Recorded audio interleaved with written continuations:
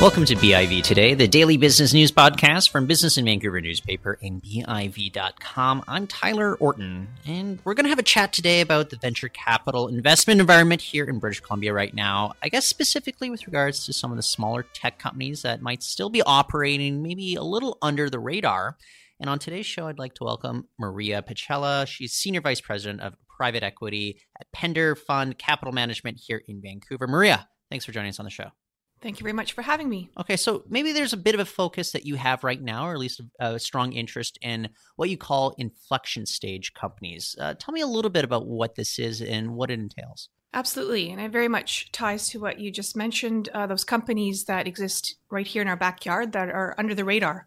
So these are companies that have commercialized often at least one product, which really gives an indication of product market fit, but they're still trying to figure out how to scale. What that means is they've likely de-risked some of the early risk in early stage companies, which is, does the technology work or the product work? And is there a ready market for it? So when you have some early indications of customer partner revenue, that gives a strong indication that they've hit or validated that product market fit. So at this point, they're looking for some capital here to get going. What are some of the things that maybe from your side of the business you're looking at to ensure that it's going to be a wise investment? Absolutely. So chances are, if they're kind of at this stage between product market fit and scalability, that does mean they're probably not cash flow positive yet, let alone profitable, and are out looking for money. So we're really looking for those proof points.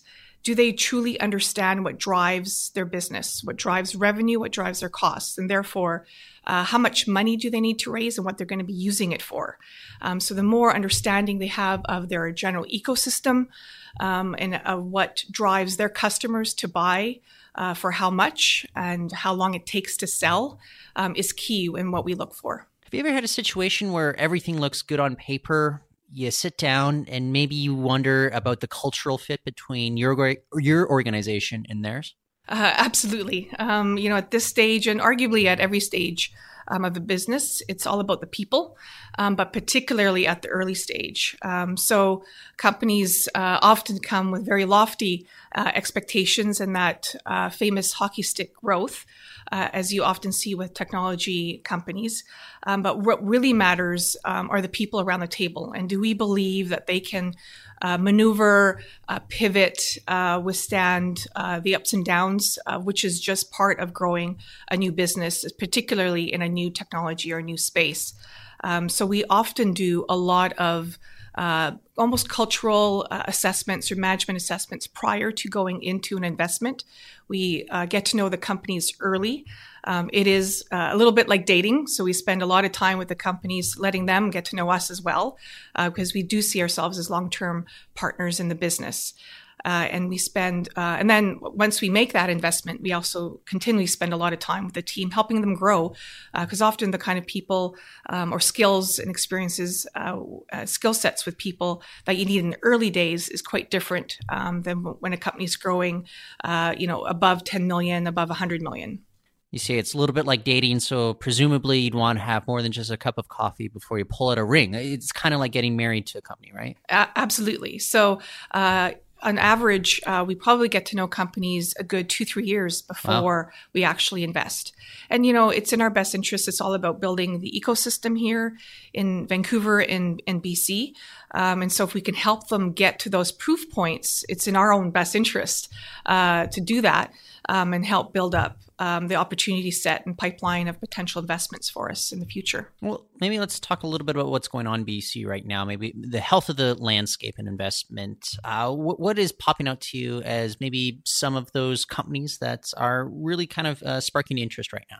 Absolutely. BC has always had a good, solid technology industry, and that's really born from some couple key tenants in the industry here. So a couple of companies, MDA back in the day was responsible for a lot of spin-out companies, Creo as well. And it's not just spin-out companies, it's talent. And you need those kind of anchor companies, much the way the Silicon Valley originally developed. It seems like every fourth person I speak to was at Creo at one point. That's right. Yeah. Is that not the case? I don't know. Probably is. Yeah. Yes. Yeah. And they're now on to their second, third startups. And then, of course, we have great education institutions, UBC, SFU, a whole bunch of others, and then also great centers of research, particularly on the medical side, I would say, here in BC. So BC Cancer, our genome, BC Genome, et cetera, that really kind of help spur innovation, talent, et cetera. So I think we're particularly strong in BC. Obviously, quantum computing seems to be huge. Obviously, there's D-Wave, really the first commercial quantum computing in the world. And then we have an institute now at UBC that focuses on quantum as well. And then a few other companies in that area. We're really strong in health and health sciences. I think we have a lot of innovation around the convergence of health and technology, and that's one of our big themes and interested in areas that we're interested in investing in. Our first two investments are in that area in our new fund. So there's just a whole host of talent and new companies, and of course, speaking to the under the radar situation, Slack, right, is a company that was right here in Vancouver. I think some people still don't know that it was a Vancouver company and a great public success story. I try to promote that every time I write a story about Slack. I always write Vancouver founded Slack, or Vancouverite Stuart Butterfield is the CEO of like this company that like, if you look at the valuation that they have right now, it's spectacular. That's kind of emerging from somewhere like Vancouver. Absolutely, right. And Flickr was his one before that, both of which, by the way, started out as gaming companies and pivoted to, I think that's a great story, and happens more often than not. So we tend to be, not beat our chests about our local success here, but there's a lot of those stories.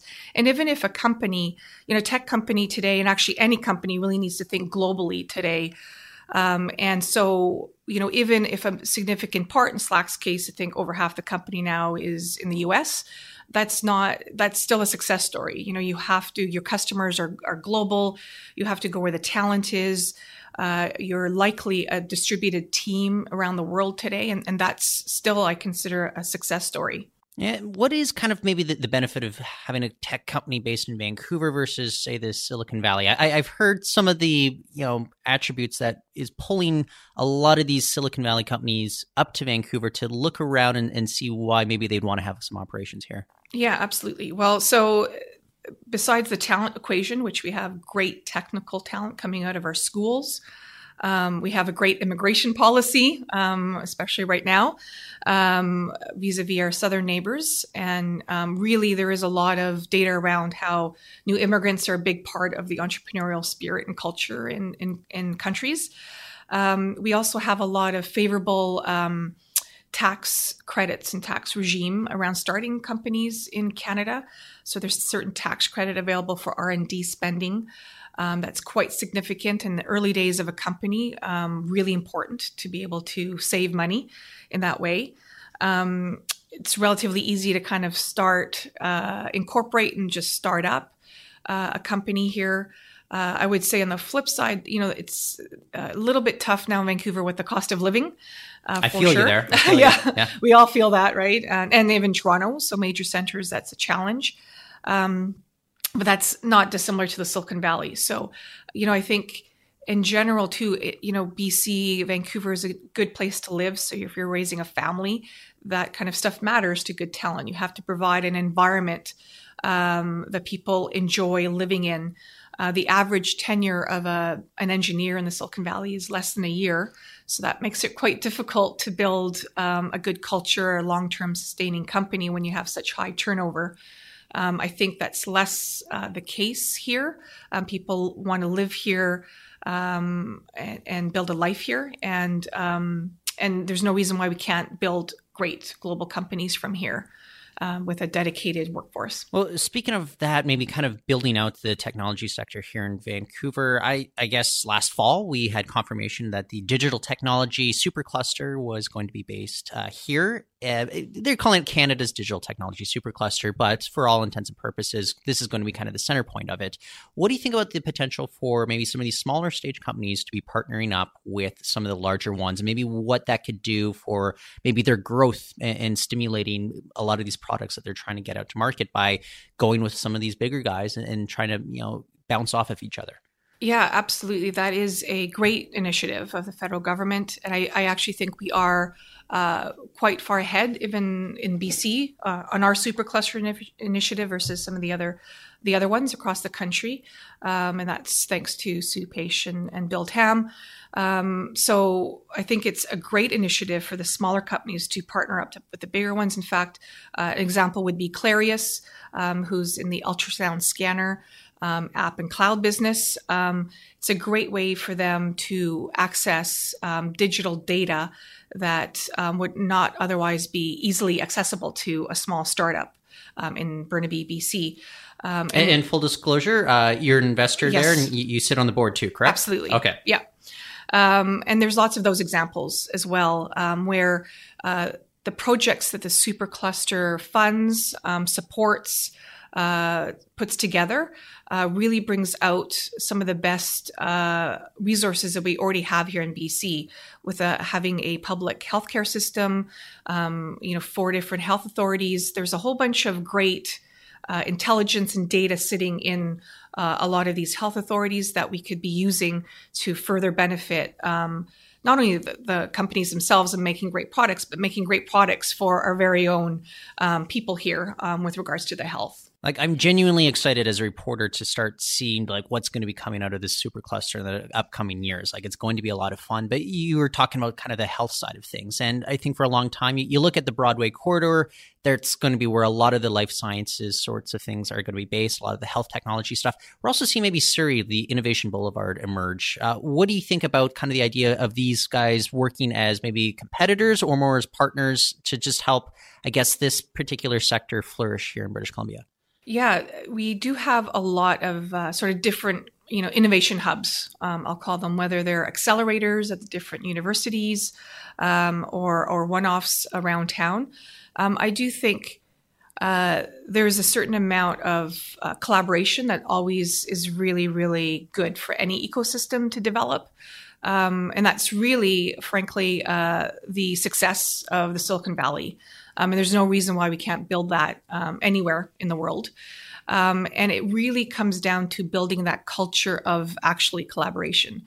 To a certain extent, I'm sure there's always going to be some competitive, healthy, hopefully competitive tension, maybe with regards to, acquiring talent or something.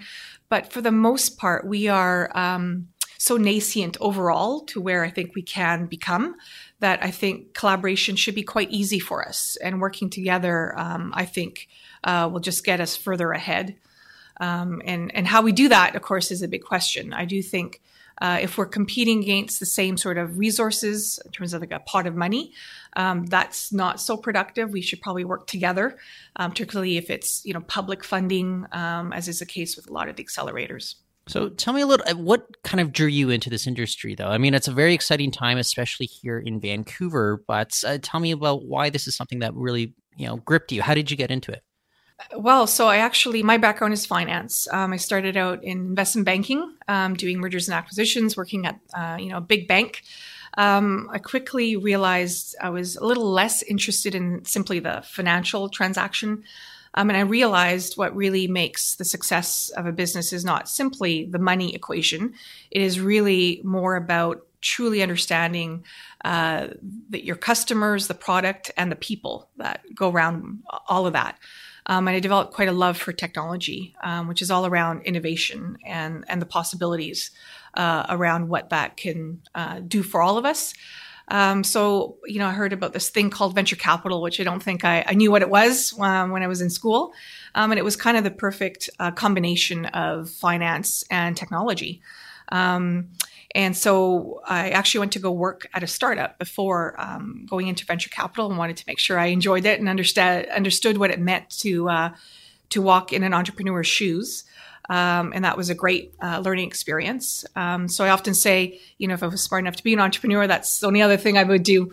So the next best thing I can do is help them kind of fund the next best thing to be invented. So how have you been noticing that maybe the environment or the landscape has been changing in BC maybe the last little bit? It seems as if we're in an interesting period of time where if you go back 10, 15 years, it's not maybe the same kind of activity. Technology's always existed, but BC has traditionally been maybe a resource-based sort of economy, and we are seeing a shift towards, say, innovation, among other industries too. Yes, we have. I think that innovation has always been here in BC. I started in venture here in 2001. So comparing it to the activity from back then, there's a lot more going on, absolutely, in a wider variety of technology areas than back then. I would say back then we were probably mostly strong in pure life sciences, like more biotech, and then enterprise software. Now there's more of a diversity of areas. I would say we were always, maybe by force, because we were not the financial center of Canada. We were not Toronto. Sure. We always had a higher, and I think still to this day, we have the highest percentage of small business than any other province. Yeah, I think there's a PwC report out that pointed that out about British Columbia. It's very interesting. Yeah, so I think by nature, we tend to be more entrepreneurial in that way. And across even, beyond just technology, we have a lot of great food companies, a lot of great retail and clothing, Lululemon, for example. So there is something about us here that makes us very out of the box thinkers. So this backbone has always existed. I think today there's even more startups. There's even more ideas. There's even more talent. People come to Vancouver from all over the world. It's a great place to live, a great place to work. And today, building a company, you can work from anywhere. I think on the other side, however, maybe a negative is the capital equation is not there. When I started, I was at a $400 million fund that invested just in BC. That does not exist today. In total, I think last year, $440 million went into BC out of the roughly $4 billion pot that went in to venture all over Canada. So actually, relative to other provinces, in particular Ontario and Quebec, who have just come up so much more in the last 10, 15 years, we're actually falling a little bit behind on a relative basis. Do you know why that might be, or do you think there's any easy way to kind of figure that out, kind of turn the equation around and get more of that capital in here? Well, I'm trying. If you did, if you did, I'm sure you'd be holding that crystal ball all to yourself at this point. But absolutely, I don't know. Yeah, no, and I'm trying, as are the other financial partners in BC. So there is no easy answer. Yeah. I believe all of Canada is underinvested versus the US and even Israel, for example. So we have $4 billion that went into venture last year in Canada versus $130 billion in the US, and usually we're just a 10x lower. That's way lower. So all of Canada arguably is underinvested. We fundamentally it is because we don't have the base of institutional investors, and by institutional investors, I mean pension funds, foundations, et cetera, that invest in our space, that really built up the venture capital industry in the U.S. They're starting to invest, but it's slow. And often they'll say it's because we're too big, and our size check would be an entire size of our fund, or the returns aren't there. It becomes a chicken and egg problem. The returns aren't there because they're not investing, and it's a long-term investment horizon. The good news is the returns are there. We are now starting to see, and I think we'll soon see some actual return statistics come out for the Canadian venture capital asset class, which shows it performs quite well. We'll probably only have maybe 5-year returns, but as we get longer, that will then compel, I think, those long-term, big, deep-pocketed investors into the space. And that's really what we need to change that equation. And then for BC in particular, I think the provinces there, Ontario and Quebec, have been on the government side have been quite supportive of the local industry, whether it's funding of Mars, in Toronto or Quebec has been, and the Quebec pension plans have been very supportive of the industry. They understand the kind of economic development that is, eventually helps in building new companies, it creates jobs, etc. I would say in BC, we haven't been quite so successful with our provincial government, and we hope to help change that. Well, for my own selfish purposes, I'll say that every year I'm on the job covering the tech beat here at Business in Vancouver, it gets more and more interesting, just seeing everything that's coming out of Vancouver. So I'm very excited to see it in the next 5 years as well. So Maria, on that note, I want to thank you for joining us on the program. Thank you very much. That's Maria Pachela. She is Senior Vice President of Private Equity at Pender Fund Capital Management. And that's it for the show today. We'll be back tomorrow. You can find our archives on Apple Podcasts and Stitcher. Share with your friends. It's going to help us reach even more people. For now, I'm Tyler Orton. Thanks for listening.